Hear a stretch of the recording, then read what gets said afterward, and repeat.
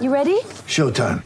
On May 3rd, summer starts with The Fall Guy. Let's do it later. Let's drink a spicy margarita. Make some bad decisions. Yes! Audiences are falling in love with the most entertaining film of the year. Fall Guy. Fall Guy? Fall Guy. That's what the poster said. See Ryan Gosling and Emily Blunt in the movie critics say exists to make you happy. Trying to make it out? Nope. Because I don't either. It's not what I'm into right now. What are you into? Talking. Yeah. The Fall Guy. Only in theaters May 3rd. Rated PG-13. This is Archery Unfiltered, the show that cuts out all the nonsense and gets right to the core of what it takes to make you a better archer.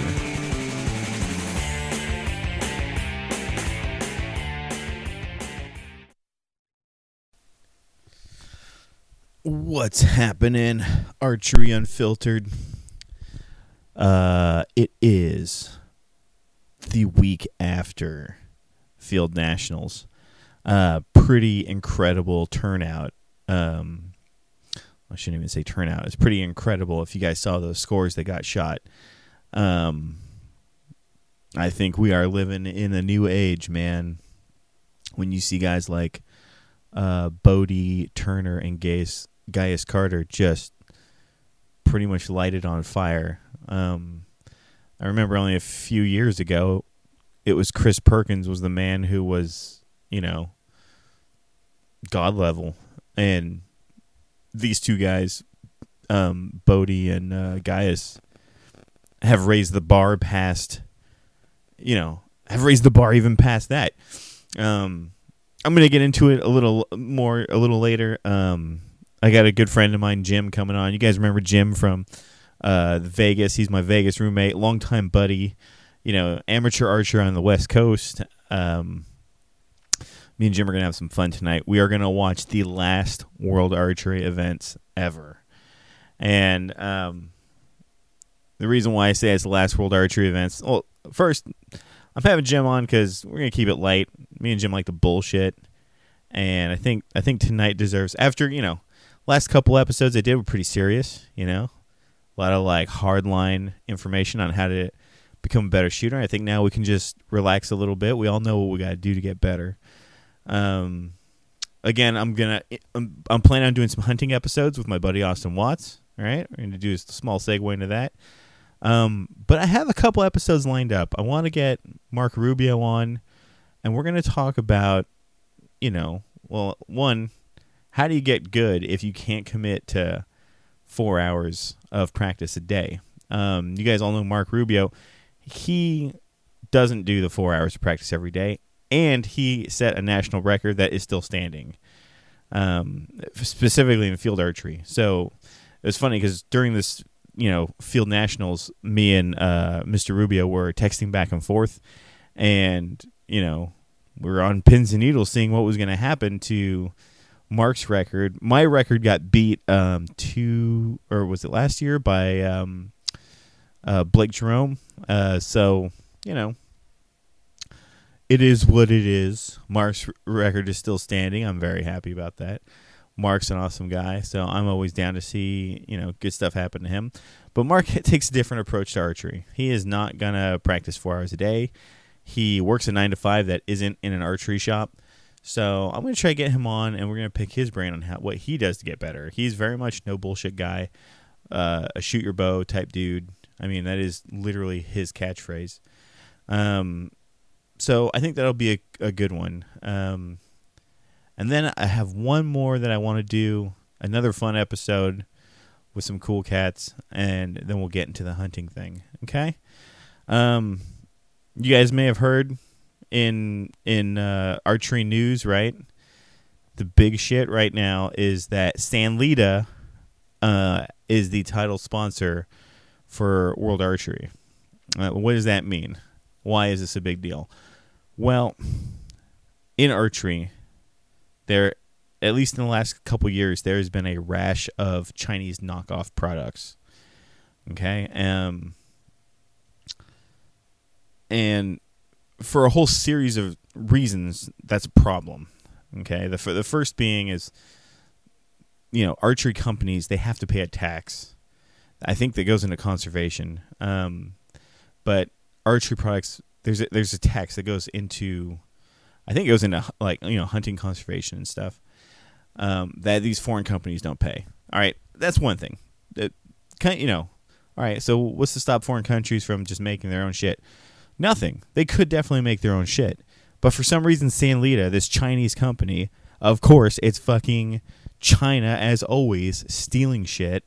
They're gonna go out and just poach product, and I've seen these. Okay, so one. There is a release called a Wolf release that you can find on eBay. I think you can find on Amazon. It's basically the same as my True Ball Rave, and it is their fucking knockoff. It's a pound for pound knockoff. I think it's like $30, whereas my Rave was like 100 and maybe it was like 80 because I bought it in Vegas. But it's frustrating, and you see these companies like Sanlita create. Like just recently, they released a bow that it is the Matthews V3. Not even a little bit different. It is exactly the Matthews V3, only it looks like it has Bowtech cams on it. And I don't know. It's crazy. They're also, ripping off the X10. They have their version of an X10 Arrow. It's ugly. It's really ugly. This all kind of gets into this whole thing of like intellectual property, and I share an opinion with Tom Parkinson, which is if you send any blueprints to China, when I say blueprint, I mean like a drawing, like a engineering drawing. If you send any engineering drawing to China to have them make something for you, you better believe it, they're going to make it for them also, and then they're going to sell it. And, I've gotten into like some small debates with people online where they're like, people don't do that. And they do. Okay. I work for a company that has done this. I know other companies that do this. It is extremely expensive to have prototypes made in the United States. So it's not outside the realm of possibility that an American company sends a drawing to China to have them make a small run of these things. The costs are crazy different. And I believe that is what that V3 ripoff is. I know Matthews is a made in America, is a made in America company. So I don't think Matthews is getting risers machined in China, right? But I suspect that Matthews does do something like that, perhaps with prototypes, having like maybe a couple prototypes made in China, or maybe they have a couple risers made to offset the cost of manufacturing. They might not. All right, they might not. But I've seen weird stuff on Matthews risers that is kind of strange. Like a good example is when my buddy Darren stripped my first 38. We saw some really strange impurities in the aluminum. The only time I personally have seen those impurities is when the company I work for switched to a Chinese aluminum vendor. And what we saw were aluminum billet that had these weird, just like pockets, or they weren't pockets. It's hard to describe. They were weird raised spots, and they looked like stains in the aluminum that would not go away if you anodized it. You could anodize this piece of metal and it would still stay there. And we saw that when Darren Cerakoted this riser. Like, you could still see these weird impurities in the metal, or something in the metal. So that's what I suspect. That I don't want to besmirch Matthews because I love Matthews bows. I think the company's awesome. But I have no doubt that they've done some kind of dealings with China, and now China has full on ripped them off, right? And it's not a good thing to do at all. No duh. It's just shitty that these companies go out of their way to engineer something, and then some Chinese company just rips it off, right down to the fucking dampers. You know what I mean? It's brutal. It's brutal. Another thing. Okay, so just further to support my point, I know that Hoyt is pretty stingy with their drawings and how where they get stuff machined. you don't see Hoyt ripoffs. That is a San Lita Hoyt ripoff, right? But it isn't a pound-for-pound ripoff. It's something where they looked at a Hoyt bow, and they were like, okay, let's make something that looks like that. They didn't have the drawings for a Hoyt bow, so they can't just plug it into their machine, their CNC, and vomit out a Hoyt bow. Someone had to engineer something. So that's where you get the weird, their Hoyt wannabe bow.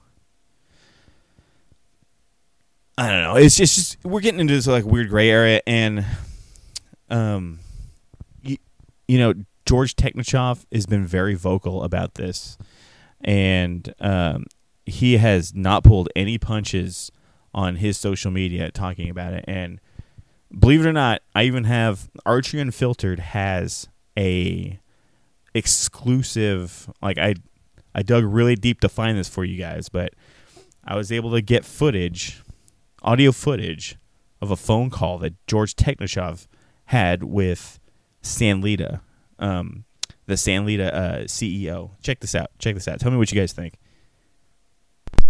This is Flaming Dragon! Oh, okay, Flaming Dragon. Fuckface. First, take a big step back and literally fuck your own face! Now, I don't know what kind of pan-Pacific bullshit power play you're trying to pull here, but Asia Jack is my territory. So whatever you're thinking, you better think again. Otherwise, I'm going to have to head down there, and I will rain down on a godly fucking firestorm upon you. You're going to have to call the fucking United Nations and get a fucking binding resolution to keep me from fucking destroying you. I am talking scorched earth, motherfucker. I will massacre you. I will fuck you up. That was pretty awesome. I think... George was pretty serious when he had that conversation with San Lita. I hope they, I hope they listen to him and they don't, keep doing the shit. I'm sure they will keep doing the shit they're doing because nothing's stopping China these days. You can see it with the Huawei phone. Like, I don't know if you guys have followed what's going on in the news, but the Huawei phone is a phone that is built solely on stolen intellectual property. Some of you don't know what the Huawei phone is. Basically, like, China's just stolen all they cherry-picked all the best parts from every cell phone and crammed it all into a mega cell phone. And then they got Leica to make a lens for their camera, so it's just like some super fucking phone. What's funny, though? You go to China, everyone wants iPhones still. Because iPhone's just trendy. It's so dumb. You know what we should do? We should steal the Huawei phone. Why don't we do that? It's not it's so easy to just rip shit off. Why don't we just steal the Huawei and call it something like the Freedom Phone? And then who's better than Leica? All right? Who makes better? Swarovski. We get Swarovski to make our lens. How about that shit? See what San Lita thinks about that, huh? So anyway, I'm about to get my buddy Jim on the phone. We're going to talk a little bit about the NFA Field Nationals. We're going to recap some of that.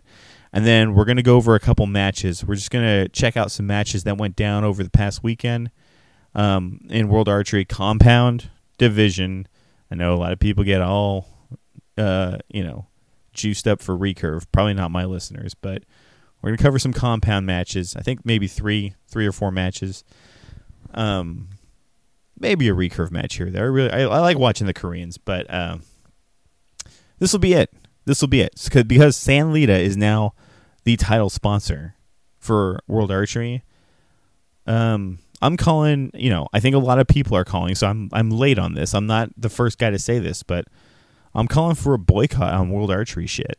All right?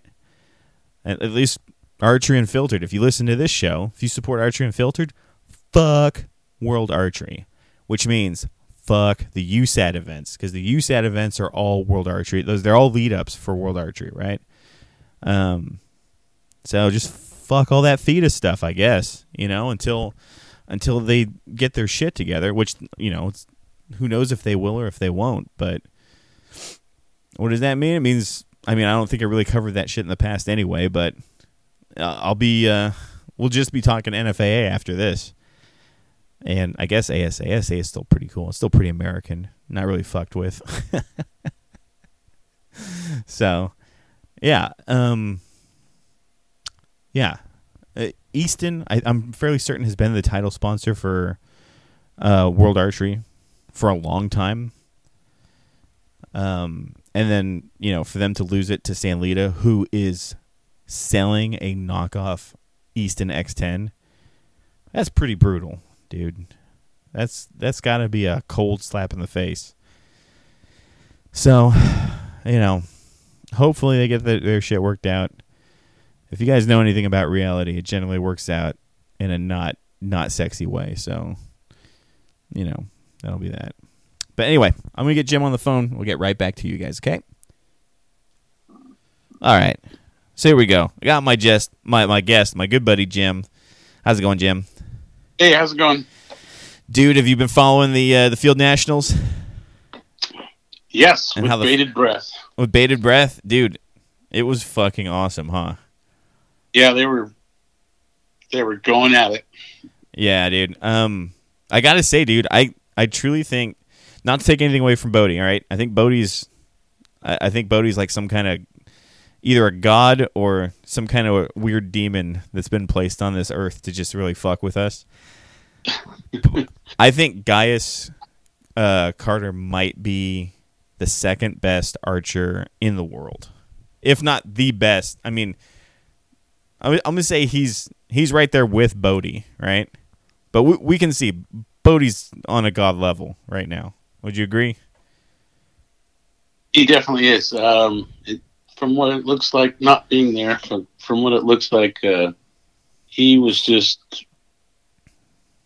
I wouldn't say Gaius or anybody made a mistake, but like you said, Bodie was just on another plane. 100 X's on the first day, right?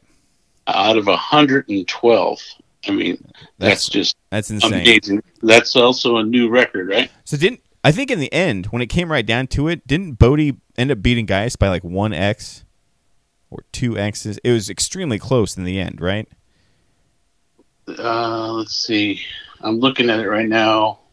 Bodie had 188 total X's. Uh-huh. Gaius had 185. But, oh, my God. That's so close. Let's see. Gaius had one more extra point on the animal round than Bodie did. Damn. And that was he closed it up on him, Definitely. So we're looking at like basically 2 points in the end. So was the difference. There was 2 point difference, and then 2 points to Perkins from him to Gaius. Yeah. Actually, Gaius to Perkins, and then Gaius was able to close up within 1 point. I heard through our good friend Rudy that Dave Cousins would have been up there as well if he had not shot the wrong target. Yeah, because I'm looking at his score, and he had 187 total X's. Whoo, Lord. And 24 out of 28 extra points. Jesus. For the animal round. So that's incredible. One slight bobble, and and you're done. Oh my God! Well, no, I heard it wasn't like a bobble thing. I heard he just shot the wrong target, and his group was just like, "You out." Okay, I hadn't heard that. Was it that I read what I ascertained from his post. I thought he'd set the site. Oh, misset a site. Maybe he did. But either way, it's didn't come out good. Dude, do you think we're actively seeing like a new level of archery evolve in front of us? Yeah, his name is Bodie Turner. Yeah, dude. I mean, look at Gaius Carter. Yeah, if Bodie wasn't there, Gaius would still be raising this bar to an unreal level right now. Yeah. I mean, and also to give some accolades to Chris Perkins and Gaius. Yeah, I got it, dude. I was kind of doing like a little spiel before I called you, and I was saying that Perkins, like a year ago or 2 years ago, Perkins was raising the bar to this new level, right? Where it's kind of like, okay, you got to be perfect. And now we're seeing Bodhi and Gaius, and it's like, okay, no, what you think is perfect is not perfect. It's actually perfect. You have to Right. you have to shoot a clean field round and just about hit all the X's now. Correct. And then, truthfully, both Gaius and Bodhi have stormed onto the scene this year. Christopher Perkins, along with Jesse Broadwater, Dave Cousins, a lot of the top 10 guys have been at it for a number of years. Christopher's been on the world archery scene, with Team Canada. Yeah, for a long time. For quite a while, from his junior years into a lot of his... Right. Now, if you listen to Greg Poole, he would say, he probably referenced some fucking rap song or something. He'd be like, don't call it a comeback, but Gaius has been here for a long time, I think, in like the junior classes, and it kind of like Kyle Douglas, right? Like we see Kyle Douglas pop up onto, win in Vegas, and we're like, holy shit. But he had won Vegas in the junior classes before. So it's kind of like a weird thing. We see Bodhi and Gaius pop up in Lancaster, fuck everything up in Lancaster. Then they go to Vegas, and they fuck everything up in Vegas, You know what we should do? We should unleash those guys on the fucking Koreans. Yeah. Go fuck up some world archery stuff. That's a whole nother episode maybe in the future. Hopefully we get to have with the possibility of. I think they both are Easton shooters. Compound archery going to be a sport in the Olympics. Oh yeah. True that. I wonder if George Technichov could threaten China. Be like, don't make me bring Bodhi over there. Oh. We'll fuck you guys up. Yeah. Well, Bodhi will end up in the freaking bathtub missing his spleen or something. Oh, man. I got to say, dude, I'm going to try that shot IQ. The thing is, we know people that have done it. Right? Like, Rubio's done it. Page has done it. Doug Rosin's done it. Like, a lot of Northern California badasses have done it. And what I've heard is it's not anything we don't already know. But I have to wonder as to their commitment to the program. Sure.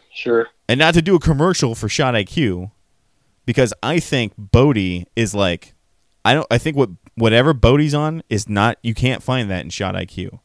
I think it starts with Shot IQ and then it evolves into whatever Bodhi is now. Right. Well, I mean, the way I see it, Bodhi, obviously his father, he's had this certain way of thinking, processing, and from birth. So, it's true. He's been shooting for a long time. I've heard a couple of people say that Bodhi learned to shoot from George Riles because he was a, learning center kid or, whatever George Riles' little cluster of kids is. A Hornet? Yeah. Is that what they're called? Yeah, I think let's see. The shooting center. Archery, is it Archery Learning Center? Extra middle, yeah. Yeah. So anyway, I don't know. It's hard to say exactly where he picked this up, because it's a lot of speculation. I think his dad's going to take a lot of credit. Probably not take credit, though, because he says Bodhi's, running his own ship, basically. I think so, but when you have somebody, he's at a different level. Like I feel he's had a lot of this, unknowns to him ingrained in him. So and he's just taken to the next level. Yeah. And plus he's been shooting it out with Blake Jerome and Henry Bass and all those animals up there for years now. It's like that alone can make you an animal if that's the level of competition that you're practicing against all the time. Yeah, his drive is obviously off the charts, and being 15 years old and it's got to help a little bit. Yeah. You don't have much other problems in your head. Well, Gaius is only like 20 something, like 21 or 22. That's correct. So maybe Archer's just a young man's game, man. Well, I mean the drive, Yeah, I mean, wanting it. But dude, who has less drive than Blake Jerome? You know what I mean? Yeah, everybody, dude. Yeah. I would say even Bodie and Gaius are probably like, nah. Yeah. Come on, I'm on hour 6. Yeah, dude. You got to catch up. Oh, man. So, yeah, it looks like Mark Rubio's record still stands for Field Nationals, which is like 1 down. I looked at the amateur scores. Dude, if Wendell from 3 years ago, or it's actually 4 years now, if Wendell from 4 years ago shot in the amateur class, I would have taken it by 1 point. Whoa. Yeah. This old dog. Well, I mean, that's not me today, though, so I don't know what I'm bragging about. All right, I'm going to bring up your favorite of mine. What's that? Quotes. Uh-huh. It's not apples to apples. The way the conditions they shot versus the conditions you shot. True. Sounds like they had it pretty nice. Yeah, I mean, the things were better in some respects. That it wasn't downpouring on them like it was on you. Yeah. And but the humidity was off the charts. Yeah. We heard Rudy. Humidity was bad when I was there. What was crazy is when I shot it, the mosquitoes were so bad that everyone was wearing thermocells, and I had never seen a thermocell before. Wow! Because we live in California, right? And it's dry here, and apparently you know what it is, so maybe I'm saying something stupid. Well, you just, you didn't get out of Alameda much, so. And so everyone was walking around with these things, and I was like, "Well, dude, like, how much are those?" And they're like, "That's like I think it was like $100." So I don't think that, but yeah. I was like, "Oh, I can't afford that." So I guess I'll just stand next to you guys. I got bit up a fuckload while I was over there by mosquitoes. And you always tend to. Yeah. I think mosquitoes are just like people; they like to get high. So when they taste me and they realize what I'm made of, they're like, "Oh shit!" I'm like a fucking disco for mosquitoes. Or it's like, what do they call the stickiness on the budded plants there? Yeah. It just couldn't get away from you, so well, I still got to eat. So let's see. Other things in my notes here before we get going. Linda Ochoa is retiring from World Archery. Did you see that?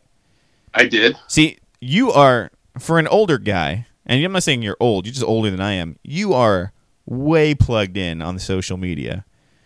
You're sending me shit before I even know what's happening. I'm still wiping the crust out of my eyes, and you're like, look at what Gaius Carter posted, Well, because that's the way I have my social media, you know. Yeah, just the good stuff. Facebook is just basically archery. I have basically 2 family members. 2 family members.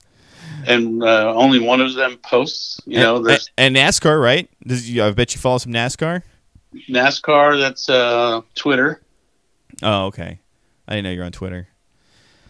Yeah, well, it's just for NASCAR. Do you know I was thinking about this just for you, and maybe some of our listeners might know. Do you know who the first black NASCAR winner, what his name was? Yeah. What was it? Wendell Scott. Yeah, man. Wendell Scott. Isn't that crazy? Yeah. Yeah. Back when I was a waiter, I would hang out with this black girl that I worked with, and she invited me over to watch the BET Awards.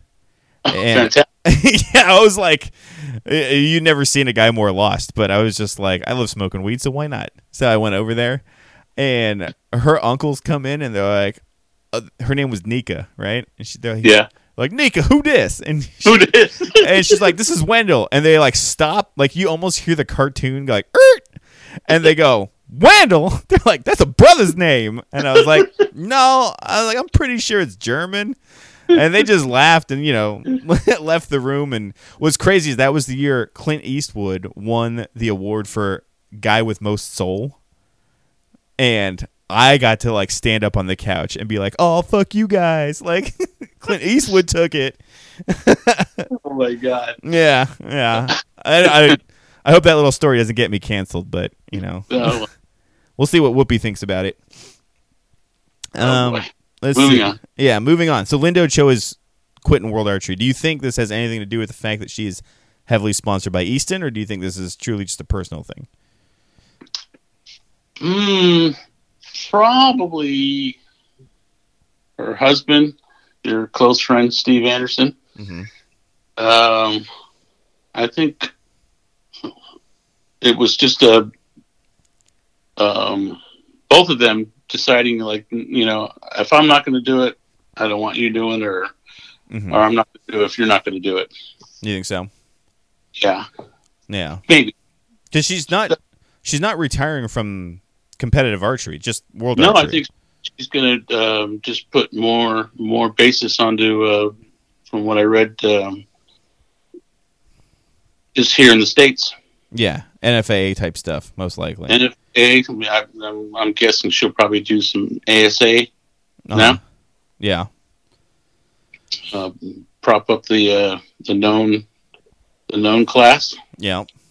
She's done a little bit of that, and so has Steve. And have they done it recently? It's probably, I don't know if she's done it recently. Maybe in the last pre-COVID, like everything else. Yeah. I know Steve had done it pre-COVID, and he had a lot of good things to say about it. He liked it. Well, hey, pre-COVID. Known class. That actually leads me into like a little note I wrote right here. Okay. A lot of people don't know that you're a COVID survivor. Oh yeah, I got it in 2020. Are you?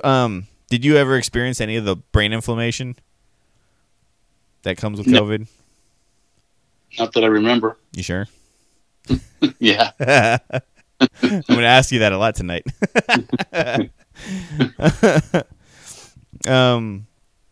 All right. Well, Jim, I guess I'm going to pause here, and we'll fire up the last World Archery event. What do you think? This would be the last one, huh? Fuck World Archery, really. Yeah, we're definitely, things are take that communist money. Are not sitting well with us, and hopefully not sitting well with a lot of the archery family. And I know, like, it's pretty much the whole art. I mean, you see archery hooligans like going fucking crazy on social media, and George Technichov's social media is going crazy. Our buddy Rudy Sandoval posted his little, spiel about it today. True. Without a doubt, it's a big deal. It's being felt all over the place. It's not even the case of the low-hanging fruit, kind of thing. It's it's hitting home, and people are quite upset about it, and rightly so. Yeah, I would agree. I mean, I don't do many USATs. I kind of had it in my mind that the next thing when I get the time to take a run at something, I would take a run at the USATs. But now I'm like, fuck all that. Maybe I'll just be an indoor shooter or something. Well, I mean, it's just it's a different animal, and we have so many things available to us here in the West Coast, California mostly. We have, we've talked about this before. What do we got? Like 8 field ranges within an hour and a half of where we live. Yeah. So yeah, it's just not, a big thing. It's a little more SoCal. It's kind of easy for us to say fuck World Archery. Basically, is what you're saying. I think it's easy for a lot of the country to say fuck World Archery because, in the South you get a lot of ASA guys, and Northeast a lot of field guys, Northwest, those guys do everything. So it's kind of like, I don't know. World Archery also has that elitist, that gritty faggy elitist feel. You know what I mean? It is a little different, yeah. It doesn't attract a certain group of people. Dude, I haven't podcasted in like 2 weeks, though. I'm like, I got all this nasty like bottled up in me that I'm just gonna out tonight. Okay. All right, bud. I'm gonna pause it here, and we will queue up our first event, and we'll get commentating. Sound good? Sound good. All right, go for it. All right. So me and Jim, we're on the YouTube Olympic Archery page. The first match we're gonna watch is Ella Gibson versus Daphne Quintero, Compound Women Gold, Medellin 2022 Archer World Cup Stage 4. All right, so we're starting 0-0-0 on the time clock. We're going to hit play in 3, 2, 1. All right, and we're watching it. Every time I see Medellin, I think about that. What's that, Jim? Right into scoring. Yep, right into scoring. Solid 10 for Ella. Yeah, Daphne Quintero also shooting a 10. Both girls shooting Hoyts. Invictus. Yep. Ella's running hers very like kind of noob conventional style.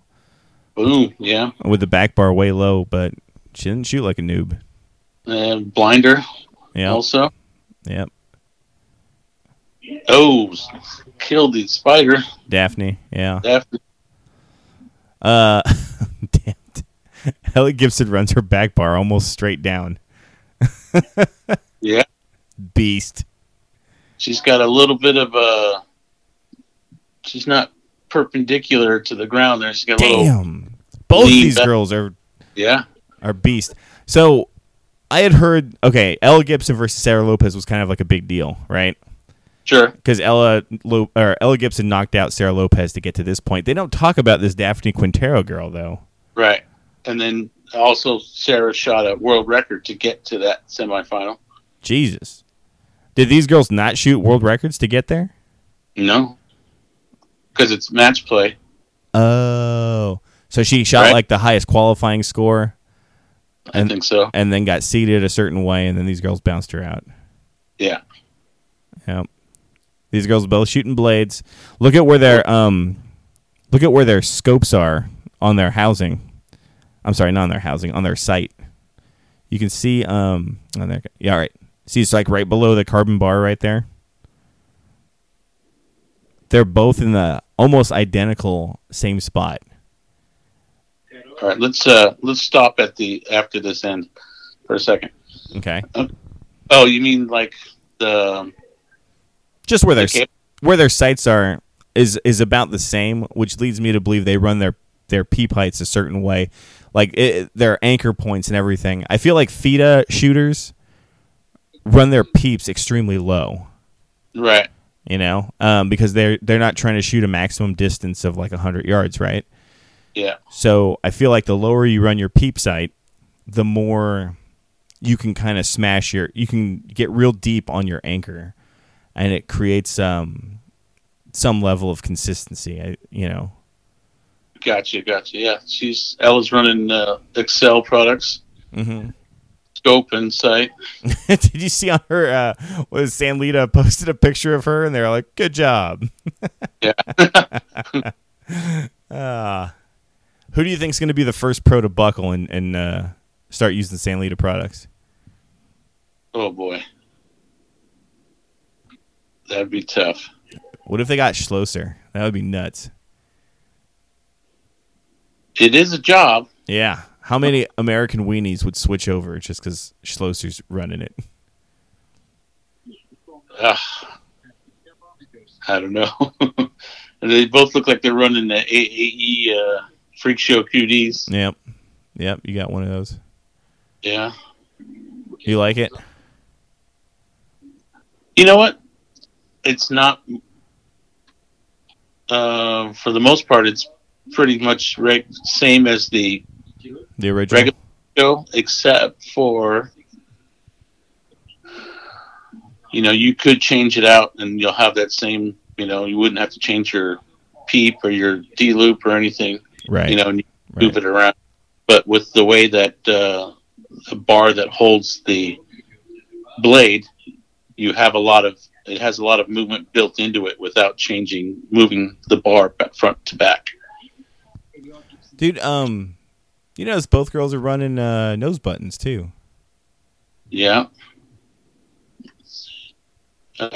Daphne's running her blade in the longest position possible.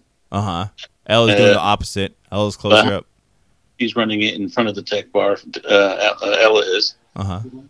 So, you notice Ella's also shooting with one eye closed. Yeah, with the blinder. Yeah.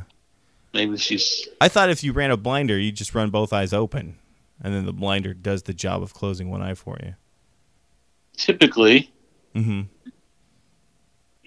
I know for people way back in the day, Terry Ragsdale's wife, Michelle Ragsdale, would close one eye, but she blinked her left eye to, clear up the picture until she was happy with it. Quintero's failing a little bit here. She's having a little she just opened the door. Yeah. Jesus. That was 3 point. Well, make that 4 point lead. Yep. I gotta say, Daphne Quintero looks a lot like my ex-girlfriend. Okay. Everybody. I was just saying, that's about the talent I used to pull back in the day. Yeah. We know who Linda wants to win now. Yeah. Come on, Ella Gibson. Yeah. Beat that cheating bitch. Yeah. Man. Do you know both Daphne's running a clarifier and Ella is not. How can you tell Daphne's running a clarifier?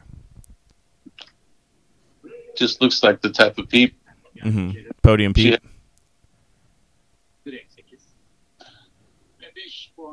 It just looks like it has one. Yeah.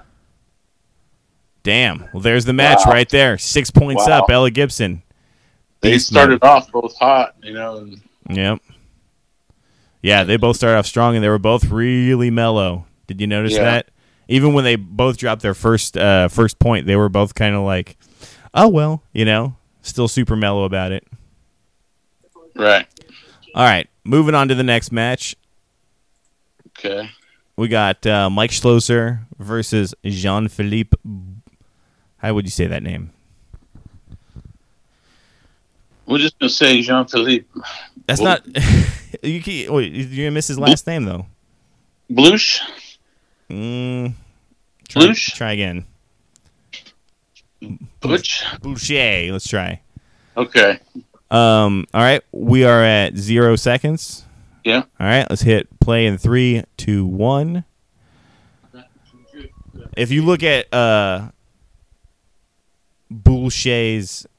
where his sight... Okay, so look at Schlosser. His scope is about the same spot as those other girls. True. But look at Bullshit, or whatever his... Jean-Philippe. All right? Watch his scope and how low he's running his shit. Dude... Well, I guess that looks a little lower. That looks like where my 90 or 100 would be. Yeah, but he could have the whole bar up higher.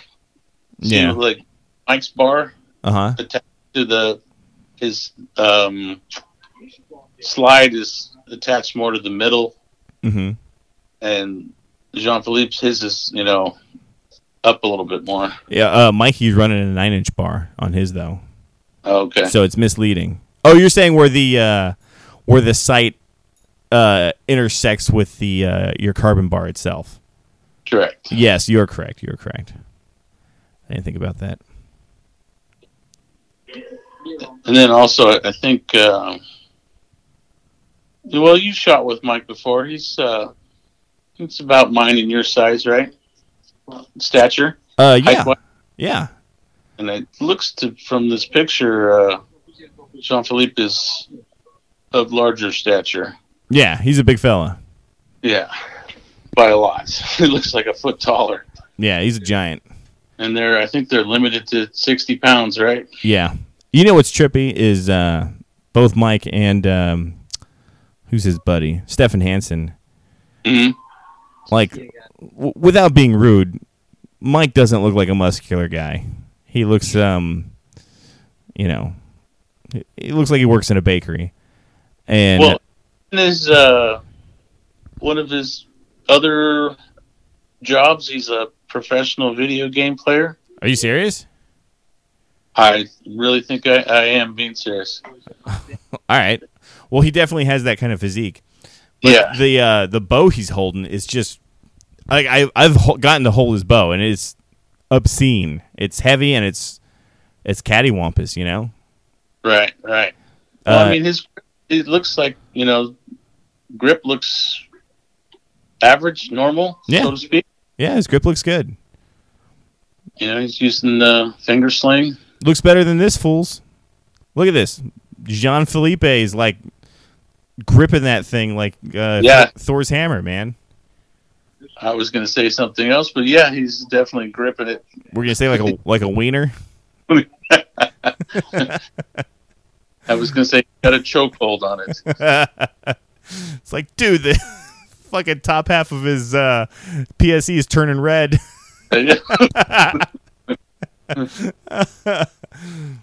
He's got quite a bit of face contact too, Jean-Philippe. All these fools do. All these feated people do. I mean, he's dug in there. Yeah.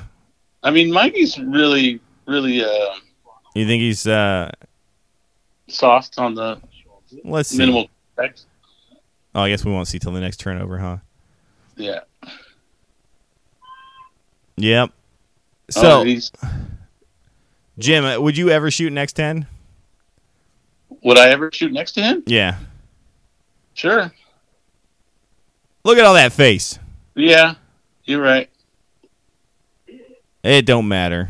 Yeah, but then watch Jean-Philippe. I'm fairly certain. Yeah, dude. He's got that thing buried up to his he's got his main string buried up to his molars. Yeah. I'm fairly certain these guys are running such low I'm sorry, what's the word? Low let off? That it doesn't matter.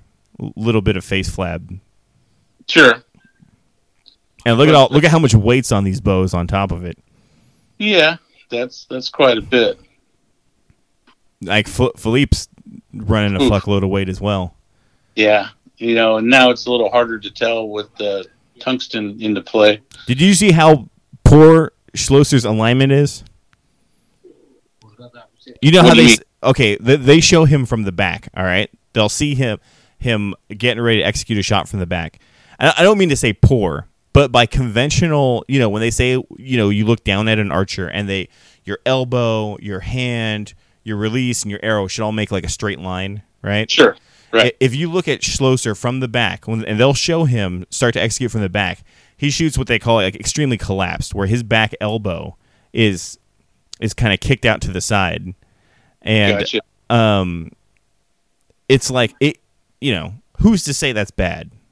Right. Especially when this guy's, you can even see it from the front. See how his elbow's kicked out to the side? Oh wait, got a commercial. Let me catch up here. All right, where are you at in the timestamp? Let's see, 5:14. All right, let me catch up. So yeah, basically it's like yeah. So okay, I'm at 5:14 right now. Okay, run it. Yep, and so he's got that right shoulder closer to instead of behind him, it's his shoulders are closer to parallel than they're perpendicular than parallel. And I would think like most there's the shot. You can see it right there. Yeah. Most conventional coaches would say, well, you got to get in this specific, form. Yeah. If you're starting somebody out new, you're going to try to steer them down the good path and okay. Mm-hmm. But try to get this lined up here, there, Yeah. Get them, to a point where then you can start experimenting. Do you think Schlosser shoots a bullet hole through paper? Most likely. I bet you he doesn't. Oh, he's using a drop boy. Oh, Boucher? Yeah. Yeah, that's the Arc Systems. You can't. I think you can order that, but it's a French-made product. You know. It is what. What's his face? Who's that guy that we like? Sergio. Yeah, Sergio runs one of those. Yeah. Weird. It's a weird arrow rest. It uses a spring that coils all the way around the rotating assembly. Mm-hmm. And it's weird. But what's cool is instead of using a blade, it uses the fishing pole. Yeah, it uses those wire. Yeah, I like those. Those are old school. Yeah, it pretty much is. For everybody older out there, you know, the target, a main target rest was what they called the TM Hunter. Was that a Spot Hog product? No. I forget it. Okay.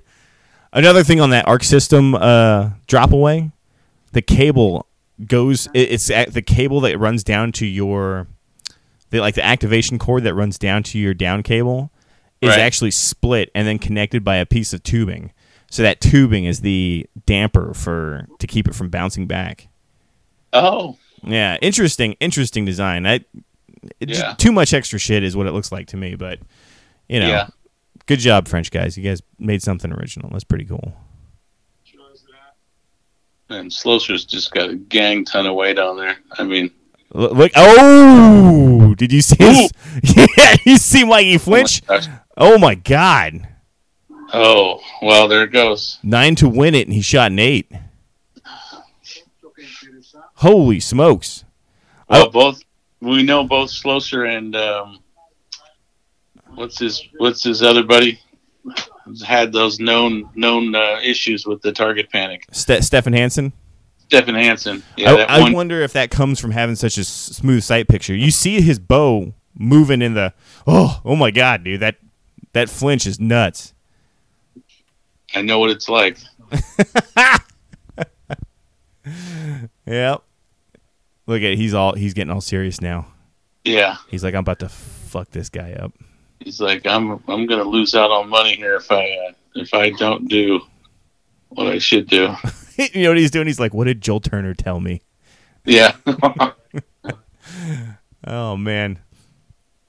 Maybe somebody's shooting a laser in his eye. He just couldn't see. No, you know what's weird? When he drew back, I could see his bow was kind of swaying a little bit. Yeah. I think he wasn't getting the picture he wanted. Oh, what a beast! What a beast! Schlosser puts one in the 10. Yeah. What do you think, Jean-Philippe? You gonna choke? You gonna rise to the occasion? Tough one to come behind. Sometimes. Nope, he got a little. Oh, and that's a 9. I saw him break down just a little bit. Just a little bit, huh? Yeah. Just collapsed. Damn, Schlosser's cool. What a beast, man. Guy is definitely one of my faves. It's a shame that, I ain't going to cover these events anymore because they're communist. But that's the only place we really see him. This in Vegas.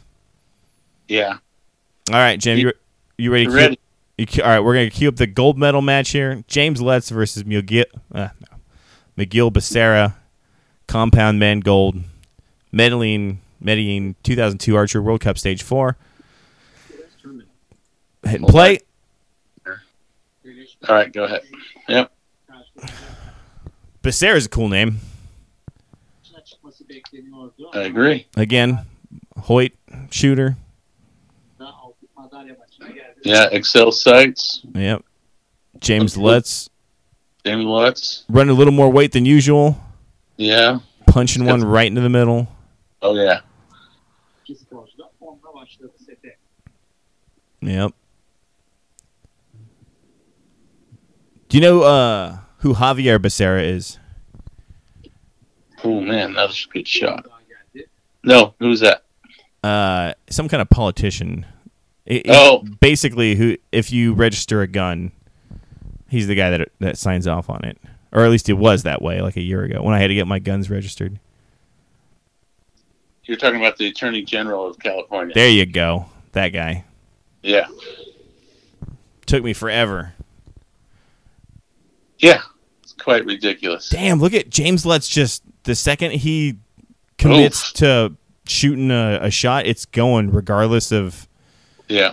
He's like, thumb is going. I guess that's one way that you can punch a button and still and not get hung up. Is just once your thumb's going, it's going.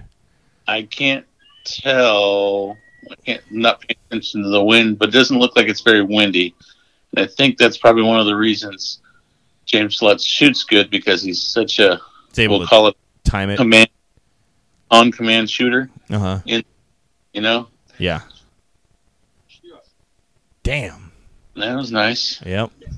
Oh, he had the Bet Crevea follow through there. Yep, nice and clean.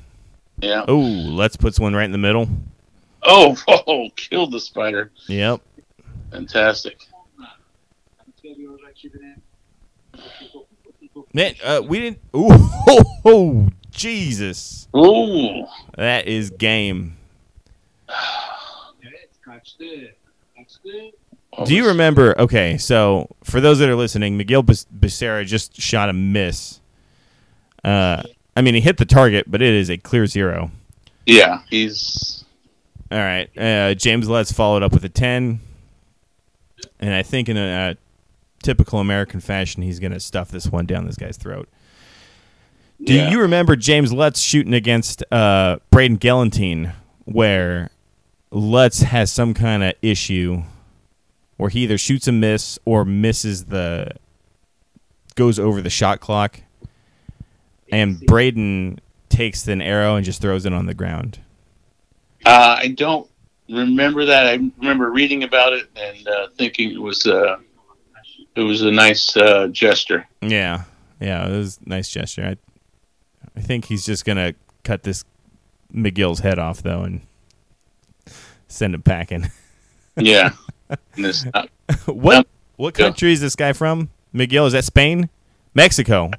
No, he's Mexico. Right on. He kind of looks like a distant relative of yours, dude.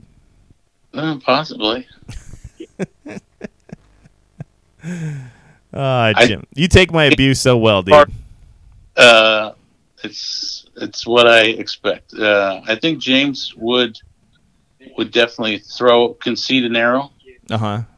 If he did though, he would lose. If he was ahead and that he was going to win outright, there's no reason to do it. But he can't do that right now, because if he did that, he'd be 1 point behind. Right. He has to. Yeah, it makes sense. You think Miguel Becerra goes back to his club and says, "I would have beat James had I not. I was trending for a gold medal had I not completely missed one"? I think he probably just melts that release down, never to be used again. Oh man, 79-88, James Lutz. Yeah. God damn. I mean, Miguel's just, it's his head is he's got strong mental game. The pressure's off, so to speak, but he's not falling all apart. Right. He's shooting. It looks like he's shooting a button. No, I think he's shooting a hinge. It's got a flex. He is not taking his thumb off of that thumb peg. That's okay. Doesn't mean he's... No, I'm just saying that's why I couldn't tell. It's that's one of the things I look for. I know Bodie keeps his thumb on the peg also. Mm-hmm. Yeah, shit. You can tell when Lutz is... Oh my God! You see, Lutz is just like, right now! He shot a 10 and he had to shake it loose shake his head afterwards. The blood is running cold in his system. Yeah. Do you remember? Were you there, Jim, when I shot in Fresno with a thumb button and I was going to practice punching the whole day? I shot the Fresno Safari and I made a conscious effort. I was going to punch all day, and I was wearing a Garmin fitness tracker on my wrist. And at the end of the day, there was I can't remember how many targets we shot. I think it was 24 targets. But at the end of the day, there was 24 massive spikes on my heart, my heart rate, and it looked like I was gonna have a heart attack, dude. I know what that's like after going through my little episode there. Little punch phase. Oh gosh, it's horrible. All right, there goes. Oh, man, Lutz is just fucking brutal with that punch. He punches it right in the middle. Who's to say you can't do that? Oh, you can do it. It's just I'm loving Becerra's trouble. Becerra's style there. It looks like a really strong. He's pulling really hard to get that release to go. Yeah, but his timing is really on point. Yeah. I mean, I'd say that his group's target looks way cleaner than James's. Yeah. Well, yeah. Oh. Well, yeah, because there's one less arrow down there. It's true. Oh man, there it is. 138 to 147. James Lutz takes it. Look at that. Goes to give him a hug, and he's like, "Don't touch me." Yeah. Oh, that was awkward. Yeah, that was awkward. He still rubbed his shoulders afterwards. He said, "I'm going to touch you anyway." Yeah. He's like, "Report me." It's okay. I've taken safe sport. You want to watch? Recurve Men's Gold. Kim Woo Jin versus Mauro Nespoli. Sure. Yeah, I think, is this the Brazilian guy, Mauro Nespoli? Let me see. I would think so. Right? He's got a cool hat. He's got that little hat. Kim Woo Jin, one of Korea's finest. All right, I'm at 0-0-0 for that. Tell me when you're ready, Jim. Yeah, go ahead. Go. All right, ready? 3, 2, 1. We're watching Kim Woo Jin, Mauro Nespoli, Recurve Men Gold, Medellin 2022. Let's see here. Funny thing. Okay, I'm about to drop one of my jokes on you, Jim. All right. In America, we have a Nathan's hot dog eating competition. In Korea, just dog eating. They just call it dog eating. They're like, what's the problem? Mauro Nespoli is actually from Italy. This is not the Brazilian guy that we were fanboying over earlier. Oh, he's got the 5X stabilizers. He's just got a whole. Yeah, Fivix. Is that a Korean company? I'm not sure. Wow. It's not Chinese, right? I thought it was. I'm going to say it's a European company. Okay. Yeah, this guy. But I'm wrong. This guy's got it to the nines. Yeah. Do you know the distance these guys are shooting, Jim? I think it's 70 meters, right? Right? It's a little further than what we would be shooting, or what Compound shoots. 50 meters. Oh, that's a bigger. That's not a bigger 10 ring though. 120 also. It's a bigger target face, but the 10 ring is the same, correct? No. It is bigger. I think we would be shooting in the 80 centimeter, and they're shooting 120. I thought we shoot 50 centimeter. Or we shoot 50 meters. You're correct. 50, yeah. I really like Kim Woo Jin. I got to say, I'm huge. What's that, buddy? Fivix is a Korean company. I thought so. Koreans are friends, though. We're cool with Koreans. They're not ripping off American products. No, they're doing their own thing. Oh wow, definitely. The arrow comes out of the bow better for the Italian than Kim Woo Jin. Really clean arrow flight, huh? Yeah. From Mauro. Isn't it crazy? Like, really good arrow flight. It almost looks like someone's throwing a ball. It's just like arcs up and over, right? Yeah. And well, then, I'm talking. It has to do with their release as much as anything. Oh, for sure. And I'd imagine, if you're shooting with your fingers, it's so much more critical to do it perfect to get that arrow to fly right. The consistency is just. Ugh. But dude, I know compound setups that don't send arrows that clean.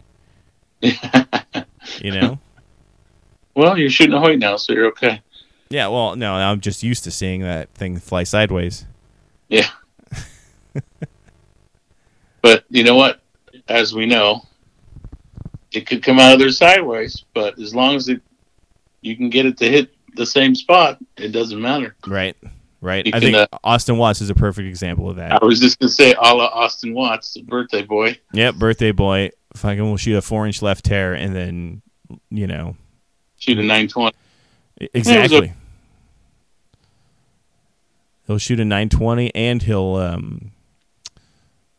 make it to the shoot off at Reading. Yeah.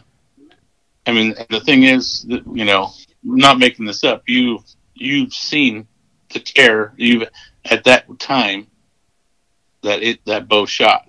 Yes. Yeah, it was nasty. Yeah, and you were just like texting me, you won't believe this. Yeah. Yeah. I have my Hoyt now and it tears a little. But I try to tune that shit out the best I can. Sure. I'll lean the cams over sideways if I have to. Mm-hmm. But I think that's a story for another day. Yeah. We've beaten that horse 10 ways. In 10 ways already. True. Did you see what Kim Woo-jin was drinking? He took kind of water. Yeah, it looked like water, but it could be. Every time I'm in Korea, they always hand me bottles of this stuff called Pocari Sweat. And I'm like, it looks like a bottle of water, but it tastes like Sprite syrup. Oh, really? Yeah, it's way too sweet, but is it like a they love Powerade? it.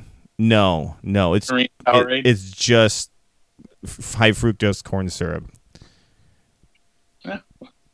I think I need to get me some of that. Well, since they handed it to me, I was like, should I be drinking this, man? I was like, this doesn't look good at all. They call it sweat. Hold up for a second, get a stupid commercial. Yep. That's fine. All right, I'm 5:25, 26. Yep, I'm with you. All right. So who was the Brazilian guy that we were fanning over? Do you remember? No, I don't know. Oh, well. Mauro Nespoli is doing great. Yeah, he's got some, they're definitely the recurve have the atypical perfect alignment, Uh-huh. elbow behind the head, Yep. rotate, Yep. shoulders down. Yep. I think the form is much more critical for these guys. Well, form, but when the setup. I'm a big fan of Oh Jin Hyuk. Oh, sure. Yeah. Mainly because he's a fat Asian guy, and I am also. So, I feel like we're kindred spirits there. Yeah, okay. And I always confuse him with Kim Woo-jin, so that's why I was all jazzed to watch this. Well, the archery, it's for everyone. Like Kim Woo-jin, 10 to win it. Yeah. He draws back, squints. Or no, his eyes are actually wide open. He shoots. Ooh. That looks like a 9. I'd say that's a 9, possible 10. Yeah. He's up the judges. Yeah, let's see what these communist judges have to say. It looks like it could be cutting the line, but I don't think it was. So, like he's looking through here. What's he getting? He's like, yeah. That's fucking out. Oh, I can see yellow through that. Yeah. Look, they're marking it. They're gonna pull him. They're gonna make him shoot off. Yeah. How crazy! First, Schlosser has to do, get his one arrow shoot off, and now Kim Woo-jin and Mauro. Drinking. Maybe there he goes. Down some Pocari Sweat. Yeah. Ah, so you really would shoot X10s, huh, Jim? Would I shoot? Definitely. If I had your money, I'd definitely shoot X10s. I have less money than you do. That's crazy. I just always knew you're such a Gold Tip loyalist. I thought you would be more close-minded. No way. He said no way. I would do the extent, but I like to not be in trouble with my wife. $400 worth of arrows 4 times. Yeah. All right, here goes Morrow. 1 arrow shoot off. Jams it into the 10. Ooh, about nice. a half inch at 11. Oh, they're going 3 arrow, not just closest. All right. That's nice. Kim Woo Jin draws back. Shoots. Oh, man. middle. Hey, what's interesting is how much face contact that these guys got and how it's not such a big deal. Oh, yeah, a little tall. Yeah, Mauro Nespoli shoots a 9. Yeah, Morrow, but he's pulling straight in. He's not really pulling to the side. Well, look at this guy. Kim Woo Jin's pulling right in the side of his little brown face there. Yeah. He's in. That's a 10. Man, that one extra end is all he needed to put this dude away. Oh, man, he's got it into his nose, but that's... Yeah, it's folding his fat Italian nose. Yeah. It's kind of just split off there to the side. Damn, Morrow. That was a good run. Yeah. Kim Woo Jin, 8 to win. Piece of cake. Oh, 10. Catches 10. Gives it a little Hyundai pump there, and he's good. Hyundai pump. It's so racist. Sponsor of Team Korea. We gotta see what Whoopi thinks about that. The Korean team is sponsored by Hyundai. Yeah, it's Hyundai Steel. It's actually not the car company. Oh, I know. Yeah, I know you know. I'm just being a smart ass. So I've been to South Korea a few times, and both times I was there, I wanted to go to Hyundai Steel and check out that facility.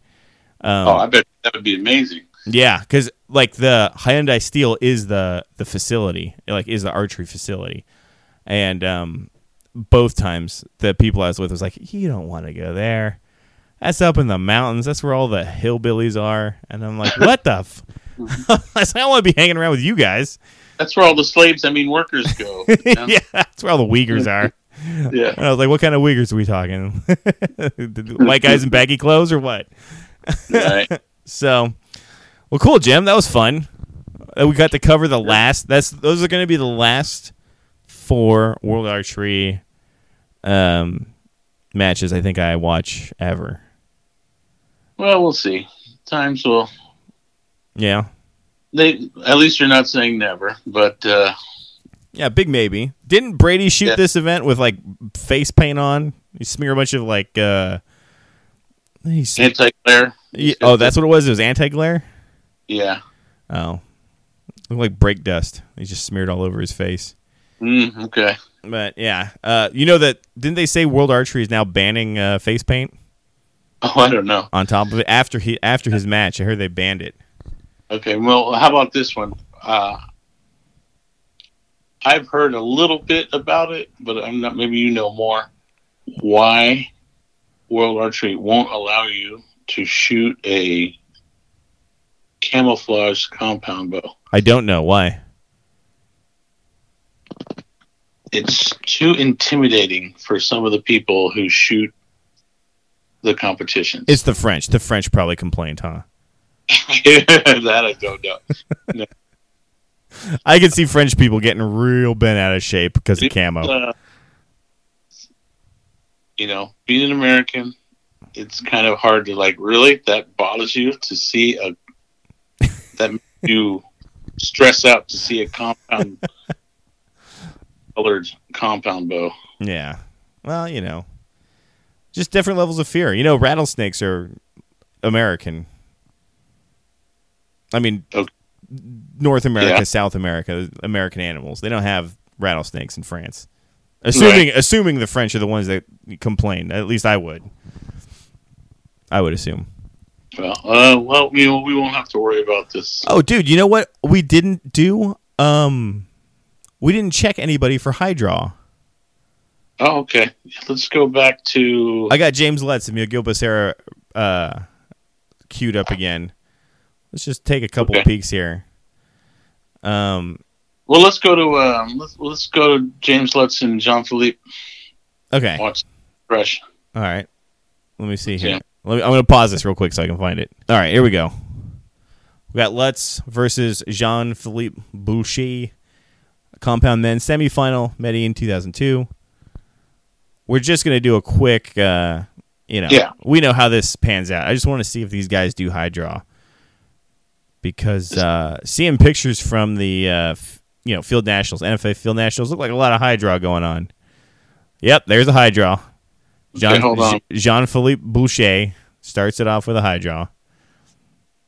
Okay, hold on. I didn't see that, but Where are you? I'm 34 seconds in. all right. Lutz. I got Lutz drawn back now. I'm at 40. Yeah. All right, So Let's gives us a high draw also. I'm at 49 seconds. Where are you at? Okay. I'm at 45. I'm right behind you. Okay. So you just Go saw ahead. Let's shoot again. Yeah. I'm starting.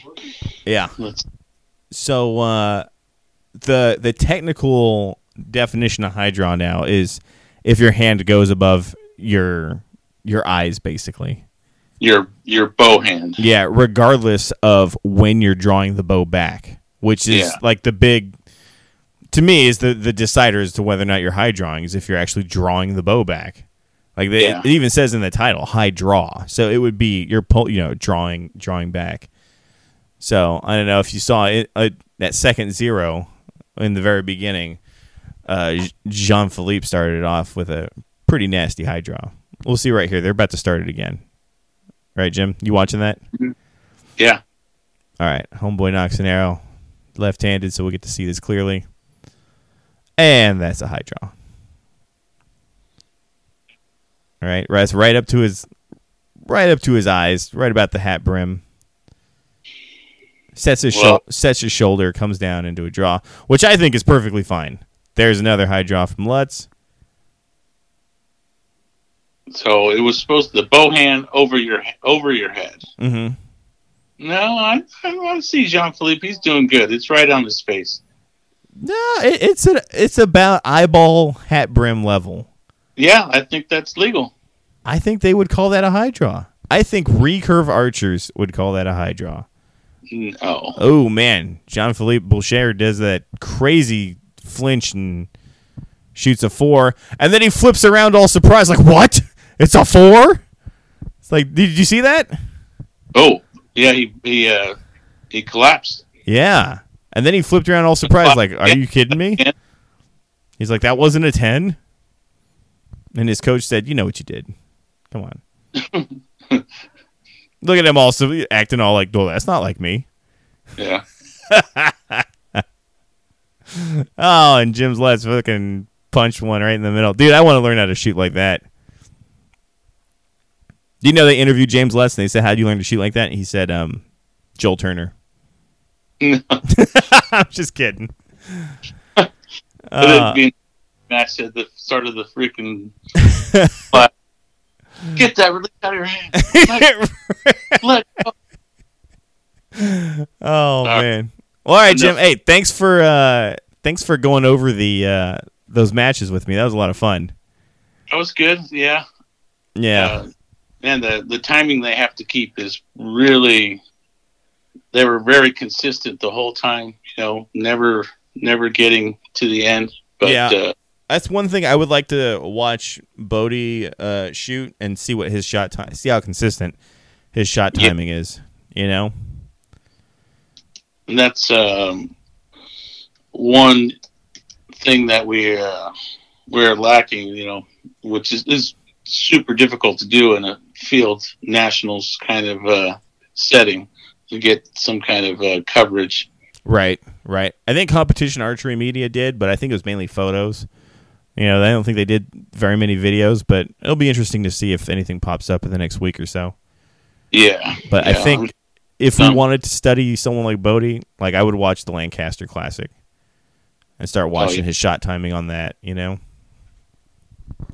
Yeah, it was pretty good. You know, I mean, we watched or even Vegas.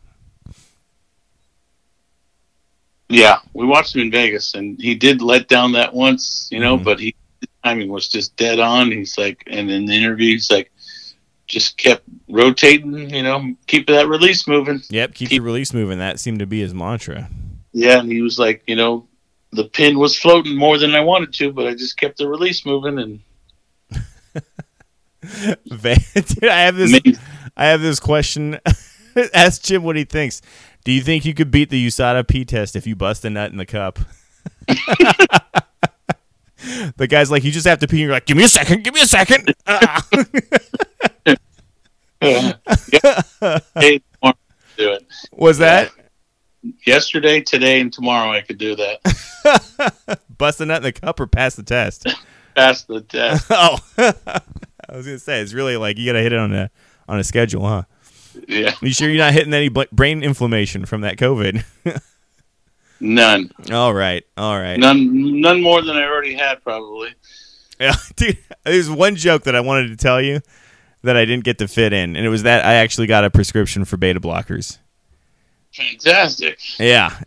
Doctor says I hang out with too many beta males, so I gotta block. I gotta keep that shit at a distance. I'm clapping. You like that one? That was good. Oh man, I had a whole list of jokes written. You know how I always call Rudy my what's her name? Rudy's like my press secretary, because whenever I get in hot trouble for saying shit, Rudy comes to my rescue and says, "Well, everyone, Wendell didn't really mean it like that. He meant blah blah blah." Yeah. What's her name? That redhead. Well, I was gonna say, Jim, you're really much more of my Mike. You're more like my Mike Pence. Oh. Well, at least I'm not Biden. That's okay. Well, it's funny because people ask me, they're like, does that make you Donald Trump? And I'm like, nah, I'm more like that Buffalo shaman guy. I think that's what I can contribute to archery. That's homework for someone out there with the good photoshopping skills. No one's gonna do that. Not enough. I think Buffalo shaman guy. The people that listen to my show do not know how to use Photoshop. Oh, we're gonna have a contest is up, people. Yeah, if someone can Photoshop a good, Wendell is a Buffalo shaman, I'll give you my last hat. I have one. I have one hat left. Me and Wendell will be the judges. Cool, man. Well, thanks, Jim. Thanks for as it goes along. Yeah, thanks for coming on and keeping the show going, man. Yeah. It's so crazy when I started talking about like letting off and like not doing the show so much. A bunch of people are like, "No, come on, let's do the show. Let's keep the show going." Yeah. Well, I we talked about it a little bit, and I was just like, it's end of the season. You're hunting. Take a little break. Just tell everybody, hey, I'm hunting. Yeah. I'm going to take some time. The podcasts are going to come a little slower, and I think I also get a little depressed because the tournaments are further out now. We don't have anything to look forward to right away, and the things the issues that pop up, regularly, that we cycle throughout every year. Uh-huh. There, we don't have the competitions coming up, and so the certain issues are not coming up, and yeah, and like I don't know, the next event is the BC shoot, which is a great. Are you going to shoot that? No, you're healing up. You're healing. No. You're rehabbing. I actually had a little setback, so I'm not going to be shooting it. Well, I'm not going to be shooting it either, but that is a good event. But I think a lot of people aren't going to shoot it, so that's a bummer. Yeah. But the next event we have after that is the State 900. Right? Definitely. Yeah. San Francisco Archers is a good one. I think the only thing holding that back is, when it's held and a lot of people are out hunting. And yes. I think that there could be some really high scores out there because of that.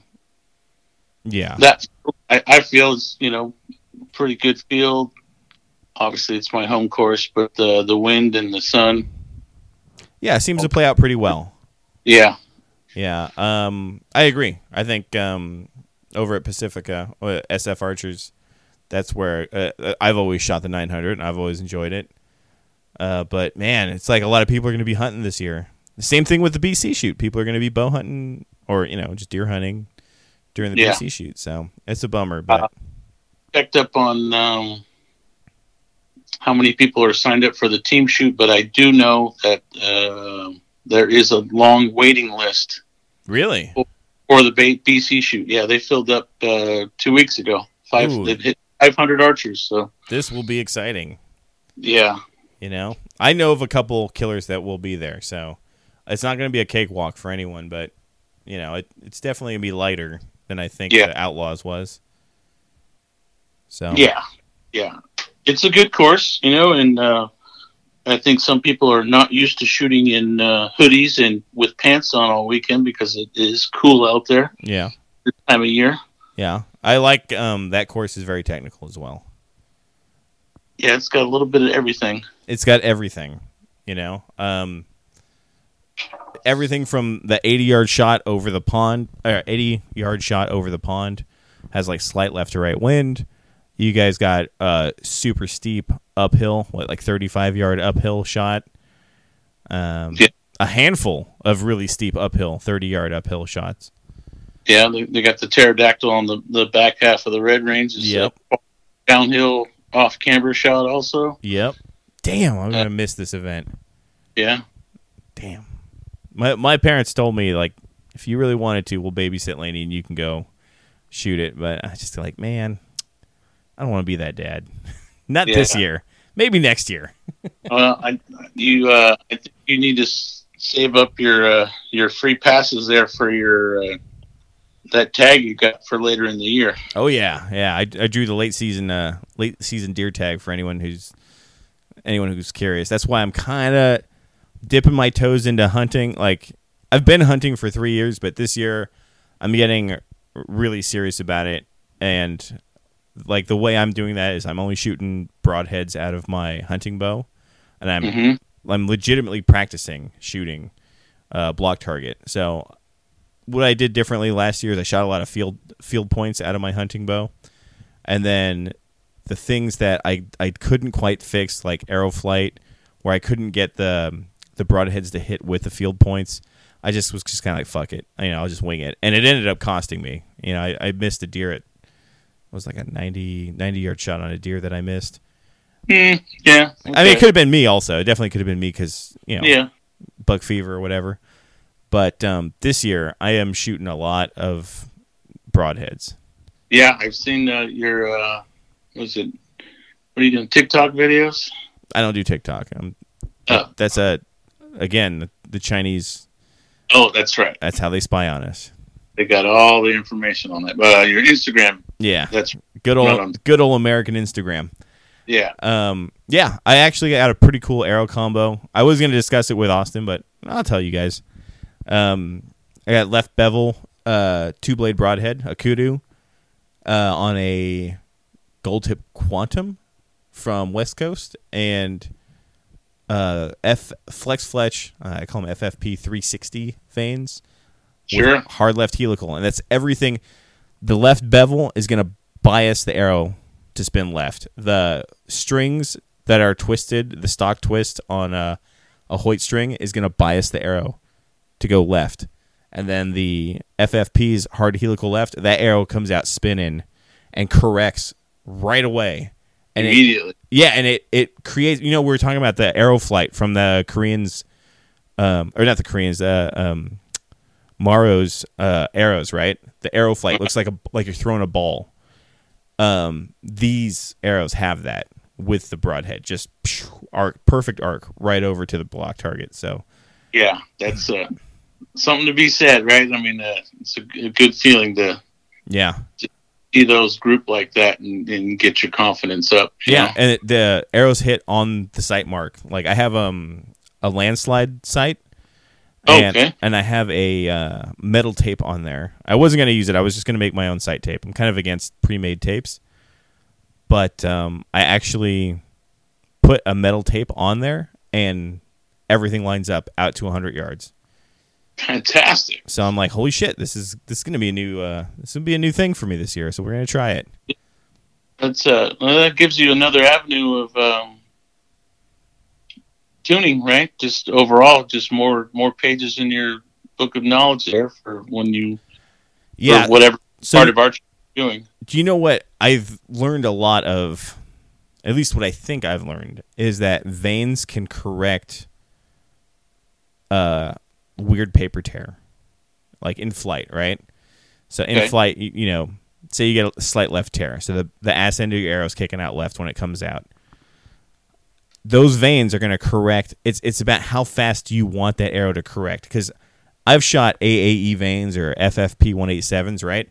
And you can see that arrow kind of ass kick out about 30 feet out in front of you, and then straighten out and then go into the target. You know, do like a weird fish tail maybe and go out in there.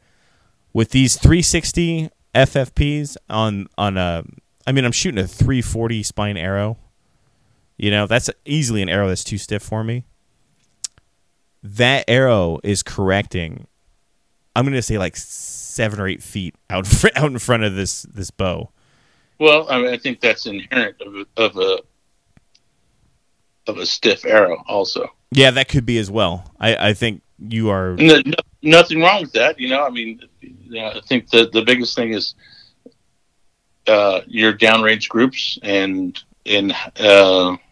how much forgiveness it gives you. Right. I'm curious though as to build. Now I'm thinking about building a stiffer field arrow, or for next year's safari arrow, a stiffer arrow with just slightly larger vanes, depending on what kind of paper tear I'm getting.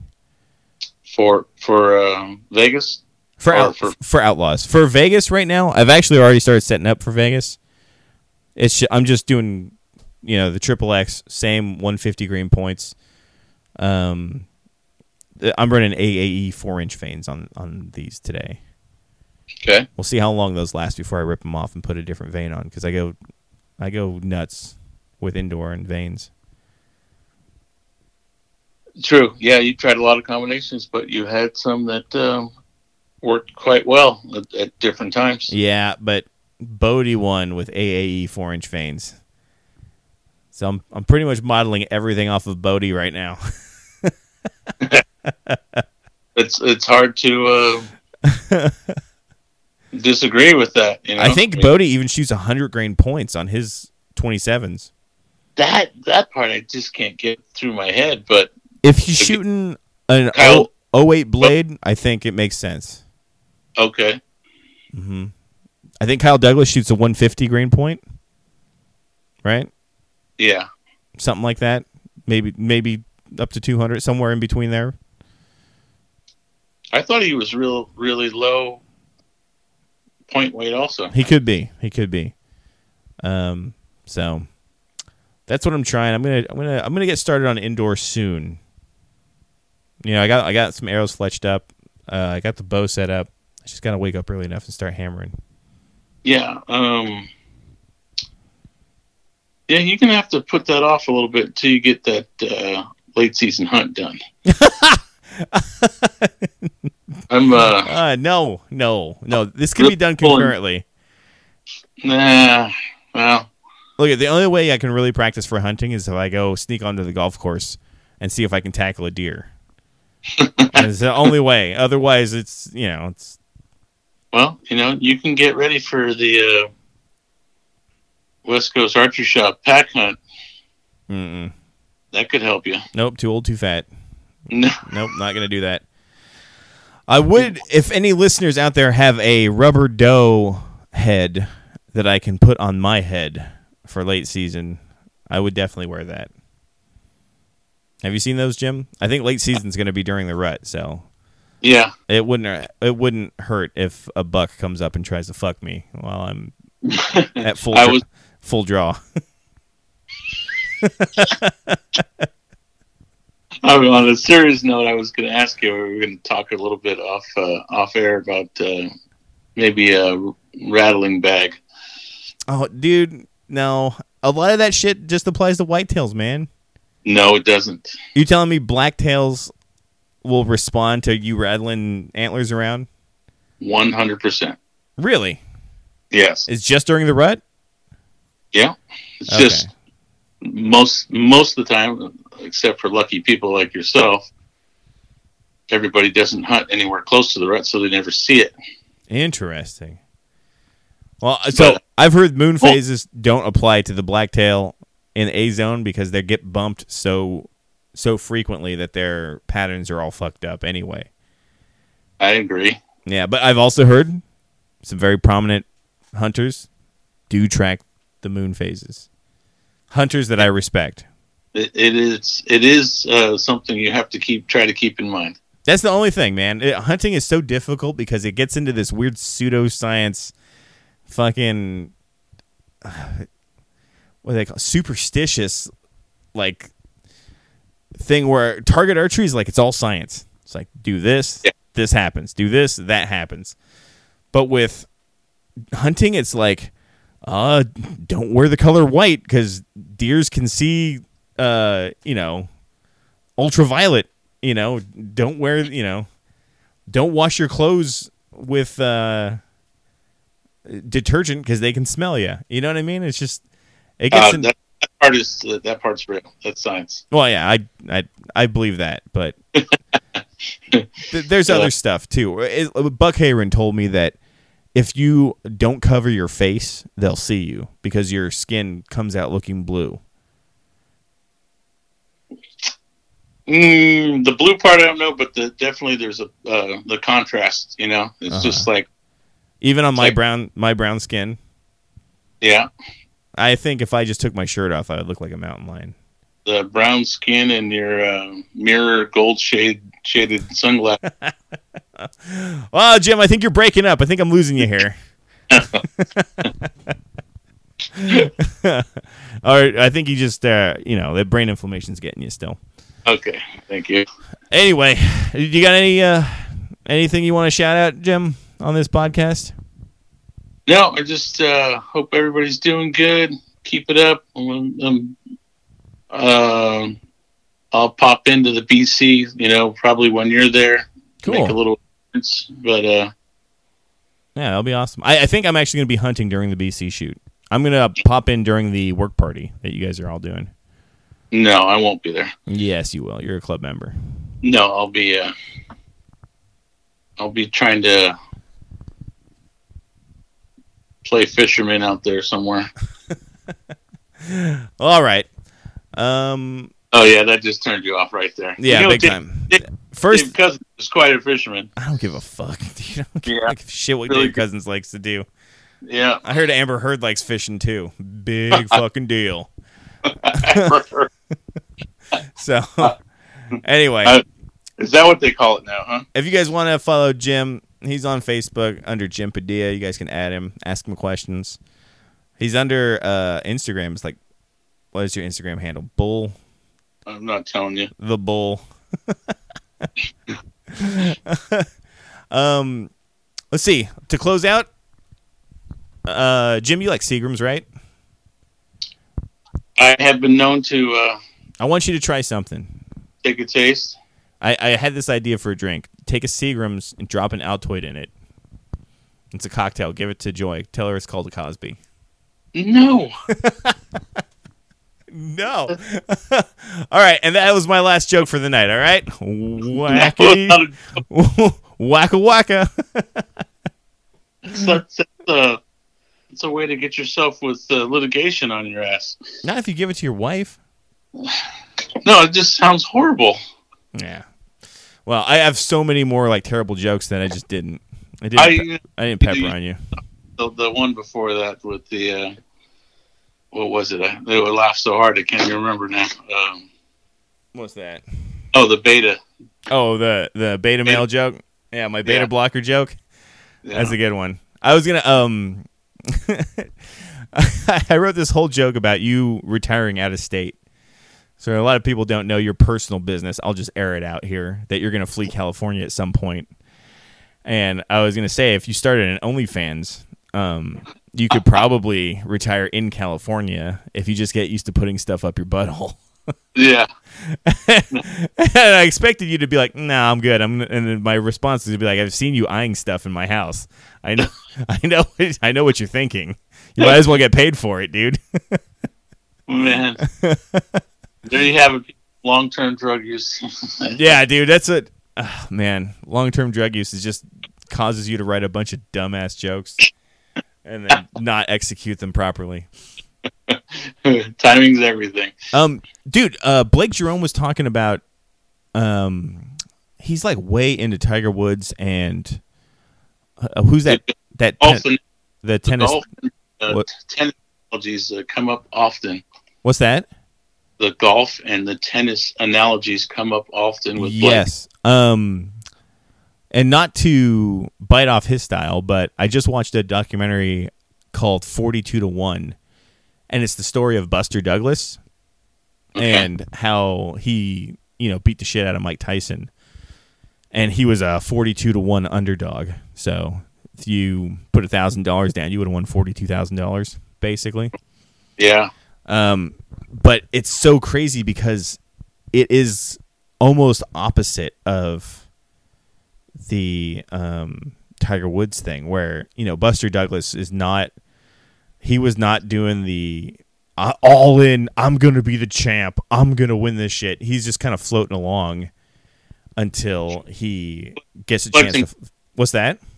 He's collecting paychecks. Yeah, he's just collecting paychecks until he gets a chance to fight Mike Tyson.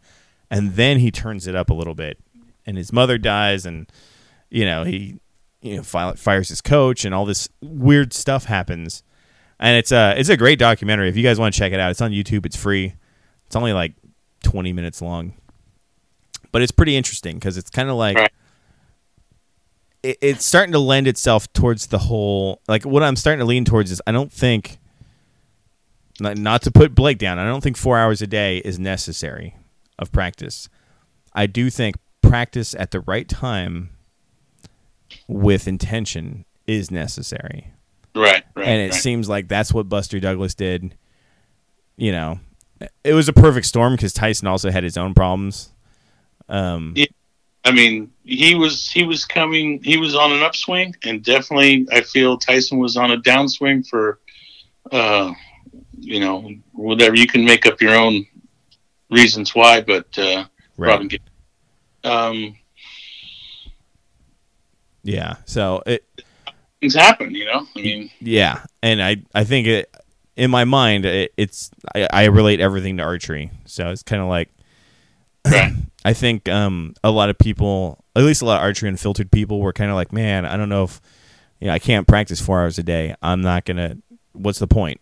I don't think you need to do that. I think you need to practice smart. You do need to practice, and I think it's achievable. And yeah. I'm hoping I can get Mark Rubio on here to, expand more on that. So, what do they call that? Periodization training? Yeah, periodization. That is, I'd like to hear a few more people talk about that. And I did a whole episode about it. Olympic style periodization. Yeah. Way back in the day. Not all of it sinks in for me the first time, so I need to hear it from a couple different angles before. Yeah, I think it helps hearing it from a different voice too. Yeah, as far as that, like Buster Douglas said, he was on an upswing. He changed some things around. So recently, I like watching track and field. There's this one woman who's the world champion, world record holder. She actually won the Olympics last year, set a world record, came home, fired her coach, moved across the country to where that coach was, got married, and this year she set the world record again at the U.S. Nationals, came to the World Championships, which were in Oregon, reset the world record again. Jesus. And then the final, she came and basically cut a half a second off in the finals race from her last world record, which was like 3 days before. Right. It's just like, Damn, that's huge. Yeah. That's huge. I can only So- imagine the amount of work that goes into doing that. Just That's probably some, Blake Jerome 4 hours a day type stuff. well, I mean, I think that periodization and like you were alluding to, practicing the correct type of practice at the correct time, Yes. and not, but for her, it definitely works. For someone else, they need a different program. Yeah. I would agree. I should be careful to preach stuff until I can actually prove it. You know what I mean? Because Blake's doing the 4 hours a day, and he's pretty much on top. Yeah. There's no saying that his way is wrong. So No. I'm gonna do some practice. We'll see. We'll see. Well, I mean, it's just if you or I, in our, we'll just say your situation, to get 4 hours of practice a day, would you have to get up at 2:00 in the morning? Yeah, about that time. It's doable. It's doable. I get up at 4. But I mean, and you could do it, and I'm sure you would do it if you had a chance. Uh-huh. But it's the practicality of it is not. I mean, yeah, you would be doing it, but would you be seeing benefits from it? Yeah, I don't know. I feel like there's also a fine line to be about being happy and shooting good also. Sure. I mean, it's a different situation with, Blake's situation, him being a shop owner. He can go to the shop, start early, after the shop get done, like he says, he goes home to the family. And right. I think he also has the full support of his wife too. Yes. Who's yes. like, get out there and go Being a be wife is a big plus. I can attend to. My wife did shoot back in the day. right? Her state champion at one time, right? Yeah, she was state champion, so she knows definitely what goes into it. So that was, Yeah. it helped. But raising a family, as I know and as you're doing, takes precedence. Yeah, and I'm definitely planning, to hit the circuit again at some point, but Yeah, it's gonna take some time. you're young, even though you call yourself old. You're very young, and you still have plenty of time. Yeah, I'm with you, old guys. You know what was funny? I was talking to Mark about it, and I was saying, hey, man, like next year we should do field nationals and go, shake Bodie and Gaius's cages a little bit, Yeah, And Mark goes, you can. I'm in the old guy class now.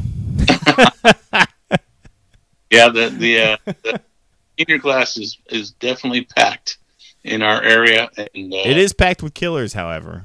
on the national scene. Paul Penrod and Tim Audis are two beasts. Yeah, That I think Mark's gonna, he's gonna have to lube up before he goes into battle with those guys. oh sure. So, well, buddy, thanks for lending me your voice tonight. That was fun. No problem. I loved. It was a good time. We can get off on these little tangents and hopefully open some people's eyes to some new avenues to help them. I think the listeners like you, so I'll have you back on. We'll do more bullshitting. We'll do some. Okay. I'll try to limit the solo bullshitting episodes. We'll do team bullshitting. Well, that'll keep your drive up. Yeah. Well, I noticed doing it every other week. I there's a lot of stuff that I want to talk about come Sure. podcasting time. I mean, look, we had the San Lita thing happen. We had Field Nationals happen. Linda Ochoa retiring is another thing. I guess that ties into San Lita.